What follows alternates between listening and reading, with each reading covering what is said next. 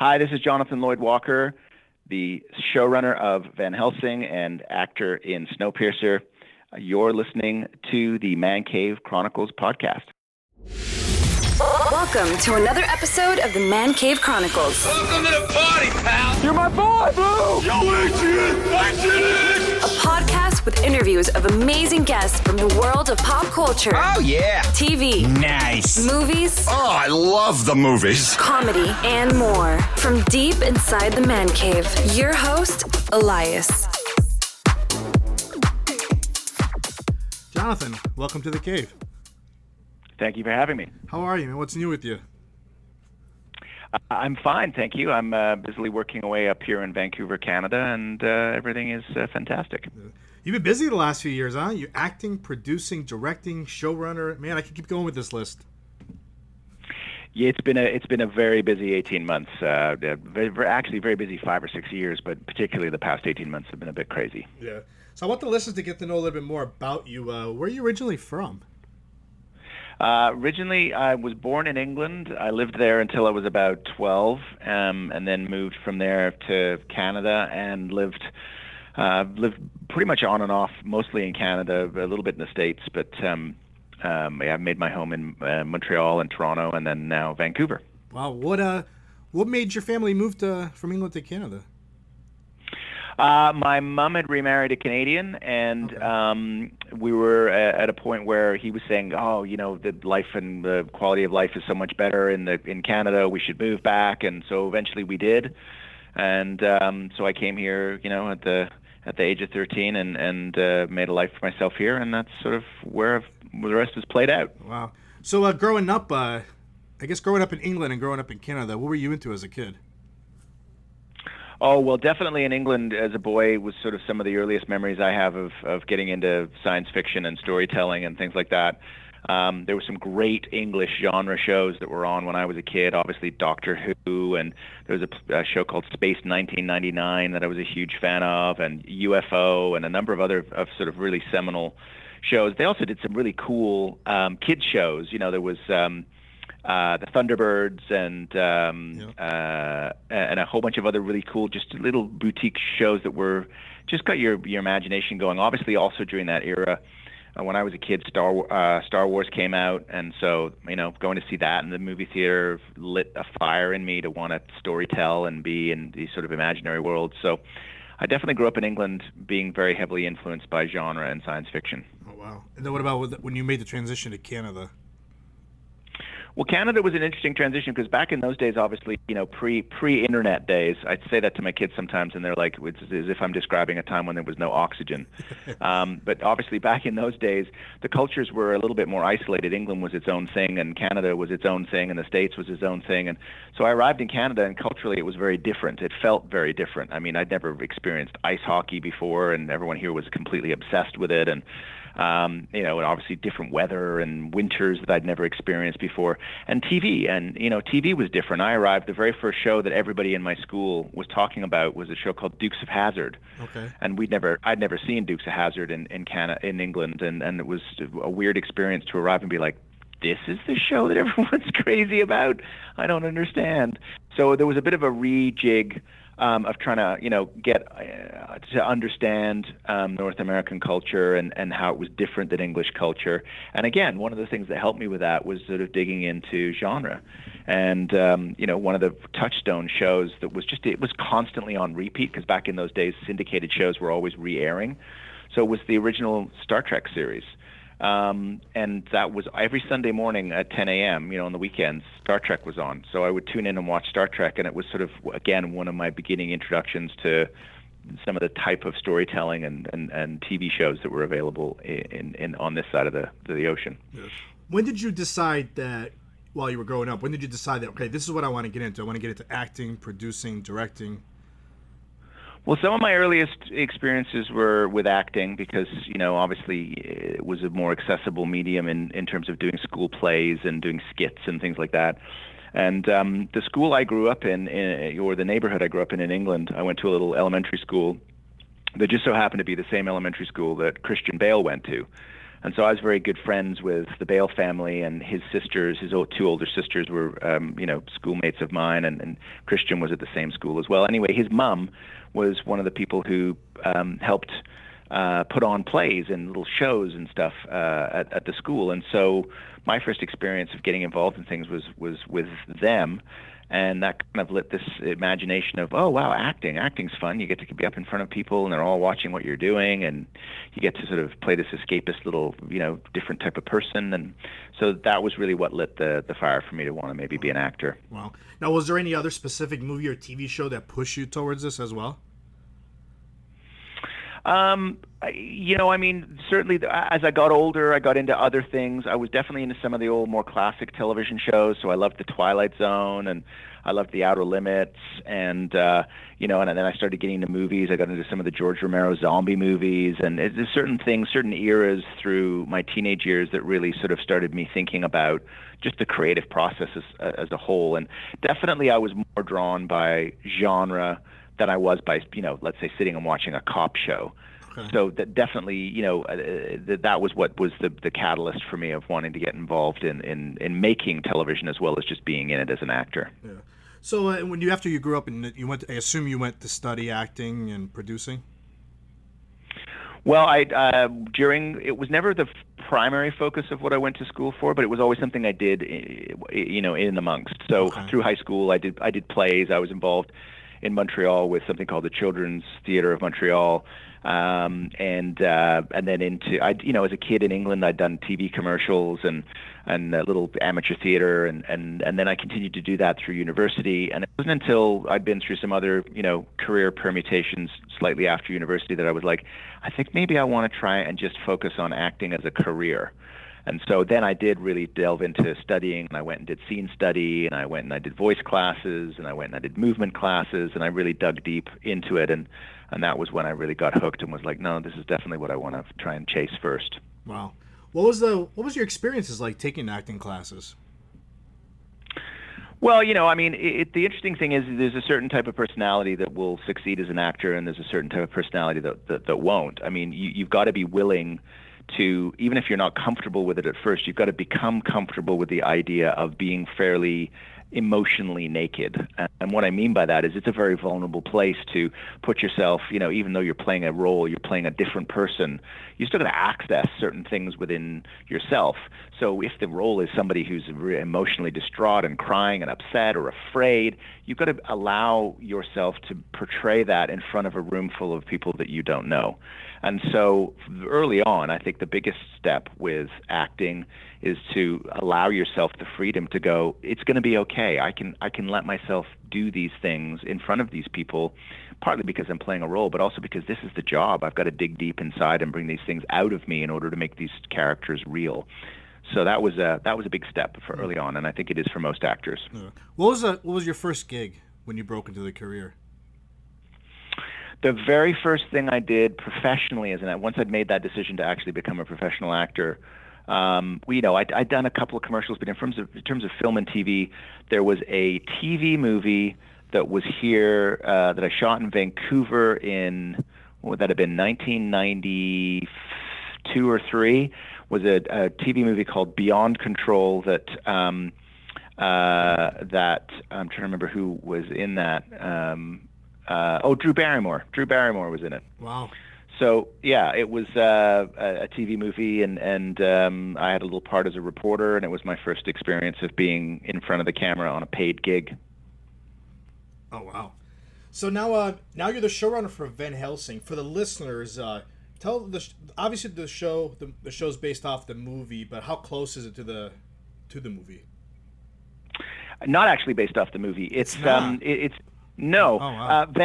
Van Helsing is obviously a character that comes out of the Bram Stoker Dracula novels. Okay. And so there's been various different ways of interpreting that original source material. That source material is obviously written in the Victorian era. So the traditional way of positioning that material is to do a Victorian kind of steampunky version of things. So that's what the movies were. Our story takes place present day, where there's been, vampires have been living amongst us, but we didn't know because they were basically living in secret and living in the shadows. But in our first season, there's a big volcanic eruption that happens that darkens the skies. And because it darkens the skies, it allows the vampires to come out of the shadows and be out during the day. And they basically take over. They start biting and turning people, and eventually, you know, the rest of what's left of humankind has to go into hiding themselves to stay alive. So it's definitely a post-apocalyptic, present-day version of Van Helsing. Our title character is a woman. And she is of the Van Helsing lineage. So in other words, she doesn't know at first, but she's a descendant of that whole line of Van Helsings that dates back to the Victorian era. And the unique thing about our show that makes us different than a lot of other vampire mythology shows is she has a unique ability, and her ability is that if she bites a vampire, she can turn the vampire back to human. Oh, wow. So that puts us in a particularly unique bit of storytelling with that particular trait. So you started off as a writer in that show. How did you end up being the showrunner?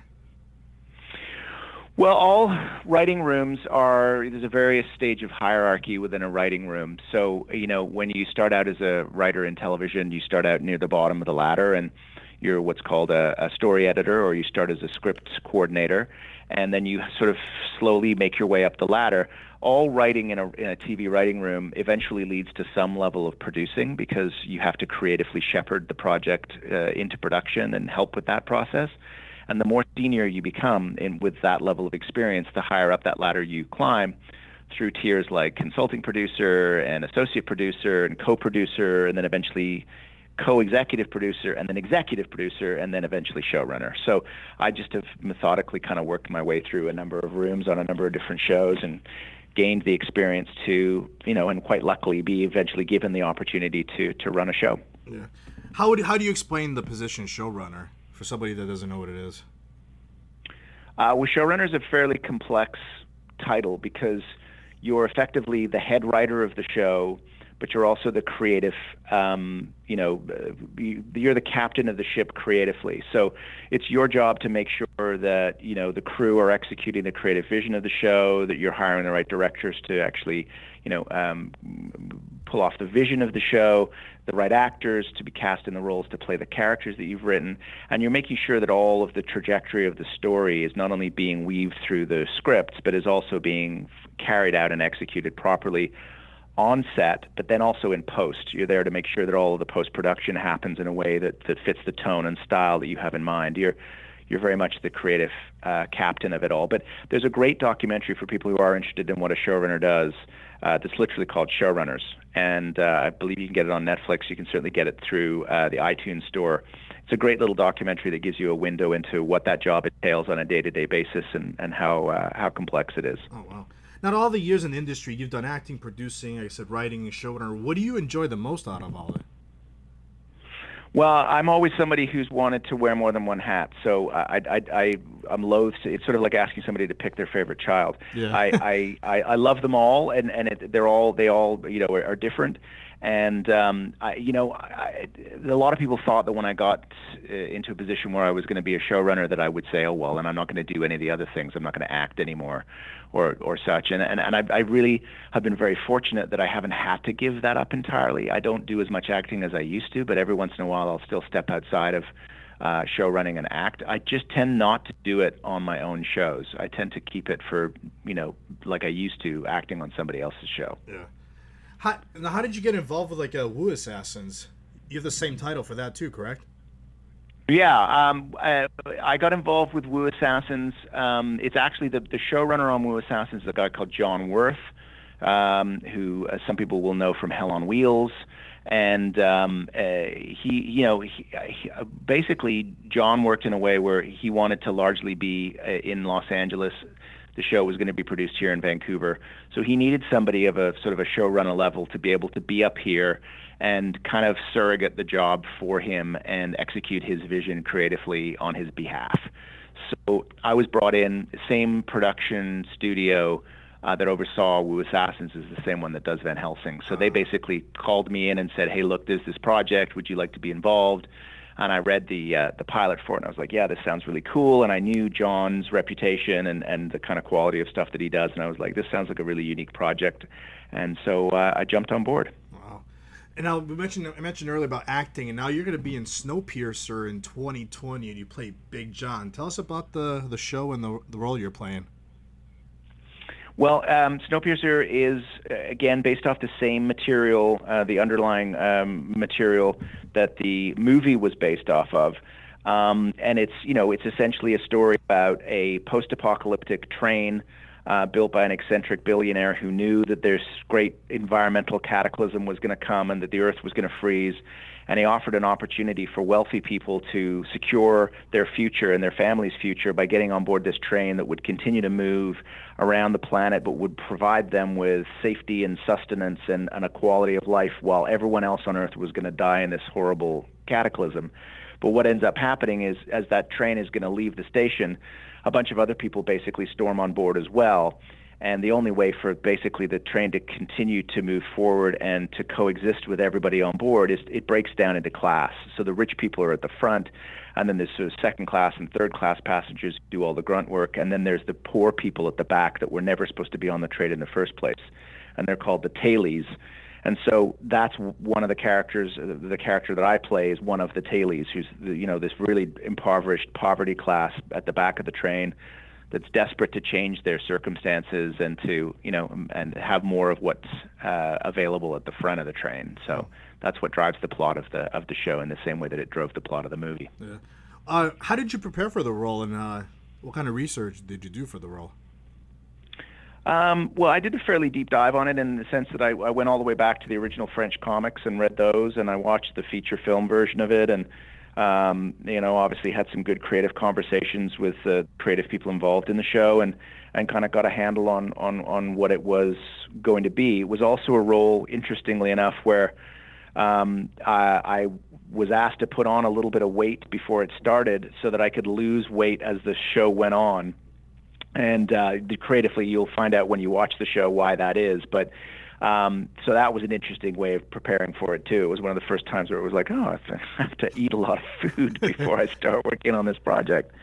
So creatively, I just was, read a lot about the character and tried to immerse myself in what that would be like, being trapped and, kind of almost like in a way, almost like a concentration camp victim, being stuck in a situation where you don't know if you're going to live or die, and everyone around you is suffering, and how are you going to change that set of circumstances? Wow. Now, throughout the years that you've been acting and everything, who are some of your influences in the acting world? Is there anybody that you look up to? Oh, there's lots of people I look up to, and unfortunately, I've been able to work with a bunch of them. One of them in particular would be John Malkovich. I did a film with him and Bruce Willis and Helen Mirren, and Morgan Freeman a few years ago called Red. And that was a great opportunity to literally, it's like a master class when you work with a guy like Malkovich. You're just seeing one of the best guys do his craft. And so that was a really unique opportunity. But yeah, I've worked with lots of cool actors over the years, and I've always tried to. The thing for me is I've never been interested in the good-looking lead role characters, because the reality is the character actors are much more important to me, because that's what I am. I'm a character actor. So, I love guys like Sam Rockwell, and I love the people who aren't the top name on the marquee, but that come in and do the most interesting work. Yeah. Gary Oldman and people like that. It's just that's what I'm inspired by, those type of character actors. Is there somebody that you hope you get to work with one day that's like on your list? Well, as I said, I've been super lucky to work with a lot of those people. I worked with Christopher Walken a number of years ago. He's right up there on my list. Right now, it's sort of, for me, it's there's an interesting new breed of actors that's coming along. And some of them are really interesting. Ironically, I guess probably one of the people that I would love to work with that I haven't had a chance to since we were kids is Christian. It would be fun to be reunited, because we went on this journey separately, but we started out together. Yeah. And to be able to come now full circle and actually do a part in a project with him would be actually kind of fun. That's awesome. Now, what do you think has been your biggest achievement so far in the field? Well, I would just say this past year has, been a real pinnacle for me, because, it's the first year where I got to both act in something fairly high profile, be involved in 4 different shows within the course of a calendar year, all of which I'm very proud of, and get to, the opportunity to showrun a show like Van Helsing. All of those things happening simultaneously within a year, I think is a pretty big achievement. So I would definitely say that.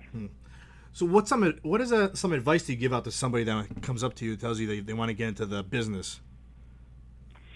Well, my first thing is, if they say they want to get into the business, I would immediately say, well, then you need to figure out what part of the business you want to get into, because this business is, it would be like saying I want to join the orchestra. Well, what instrument do you want to play? Yeah. Because you have to specialize. It's an industry of trying to specialize.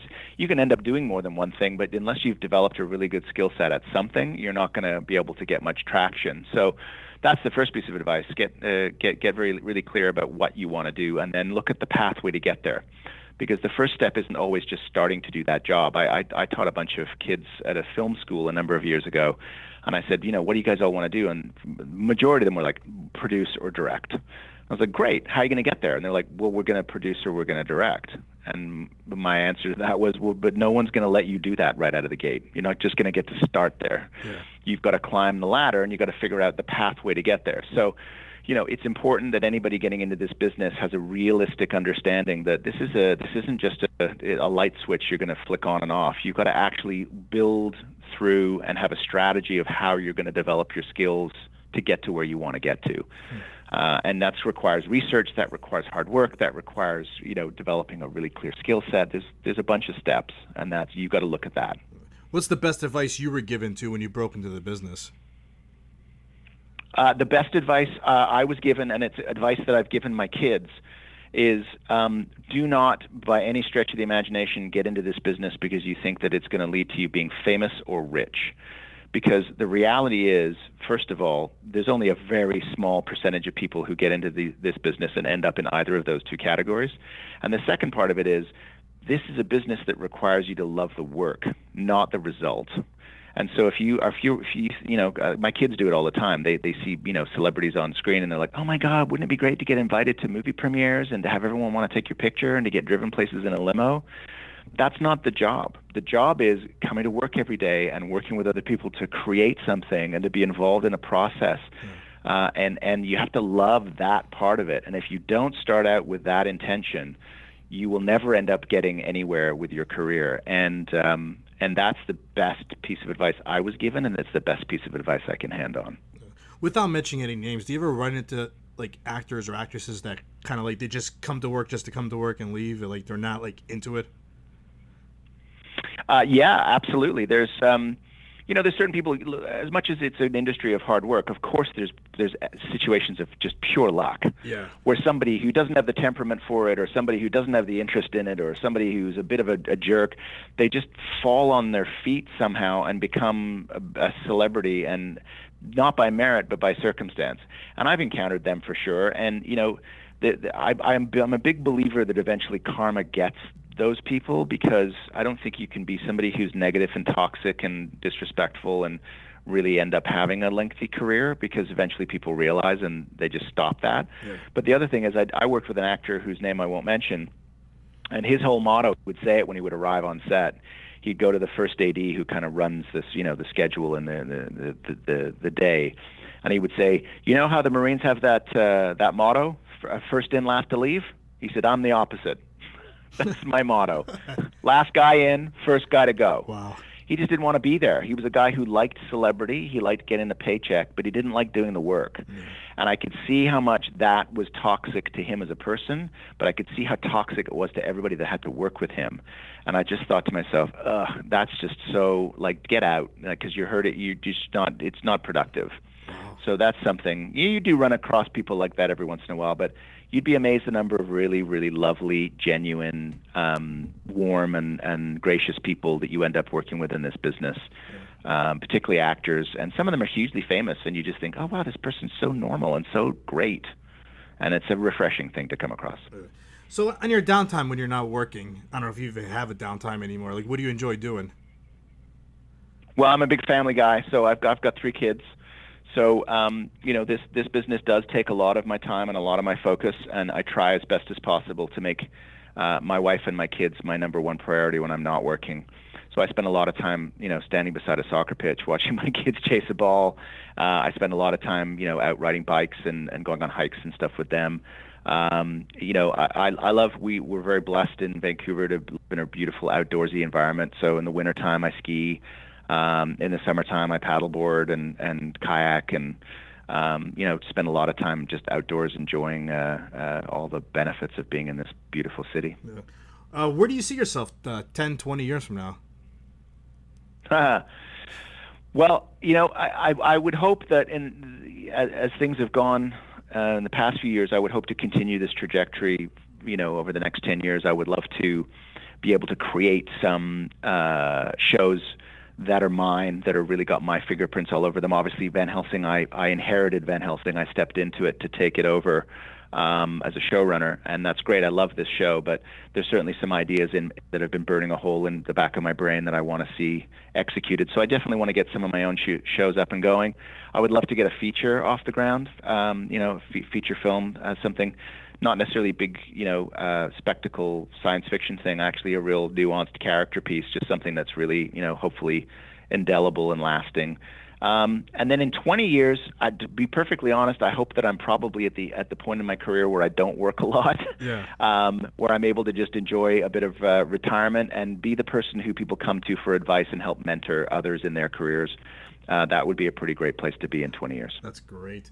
Lastly, how can the listeners find you on social media?